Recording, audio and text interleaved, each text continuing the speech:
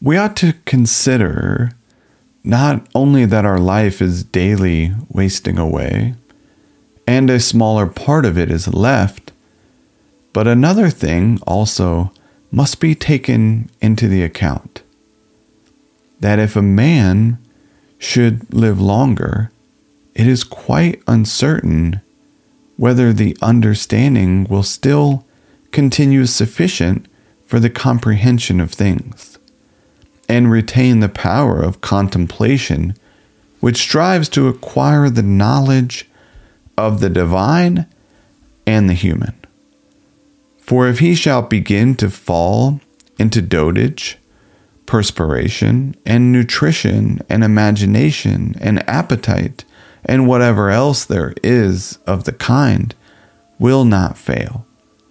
But the power of making use of ourselves, and filling up the measure of our duty,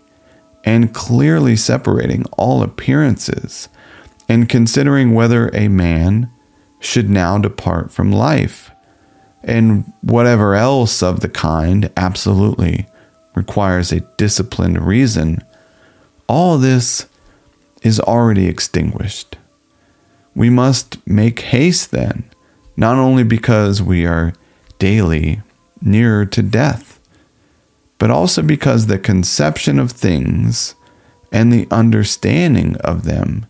cease first. We ought to observe also that even the things which follow after the things which are produced according to nature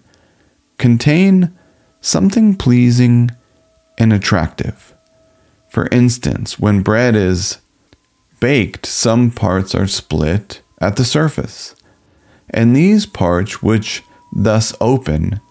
have a certain fashion contrary to the purpose of the baker's art, are beautiful in a manner, and in a peculiar way excite a desire for eating. And again, figs, when they are quite ripe, gape open, and in the ripe olives, the very circumstance of their being near to rottedness adds a peculiar beauty to the fruit. And the ears of corn bending down, and the lion's eyebrows, and the foam which flows from the mouth of wild boars, and many other things. Though they are far from being beautiful, if a man should examine them severally still,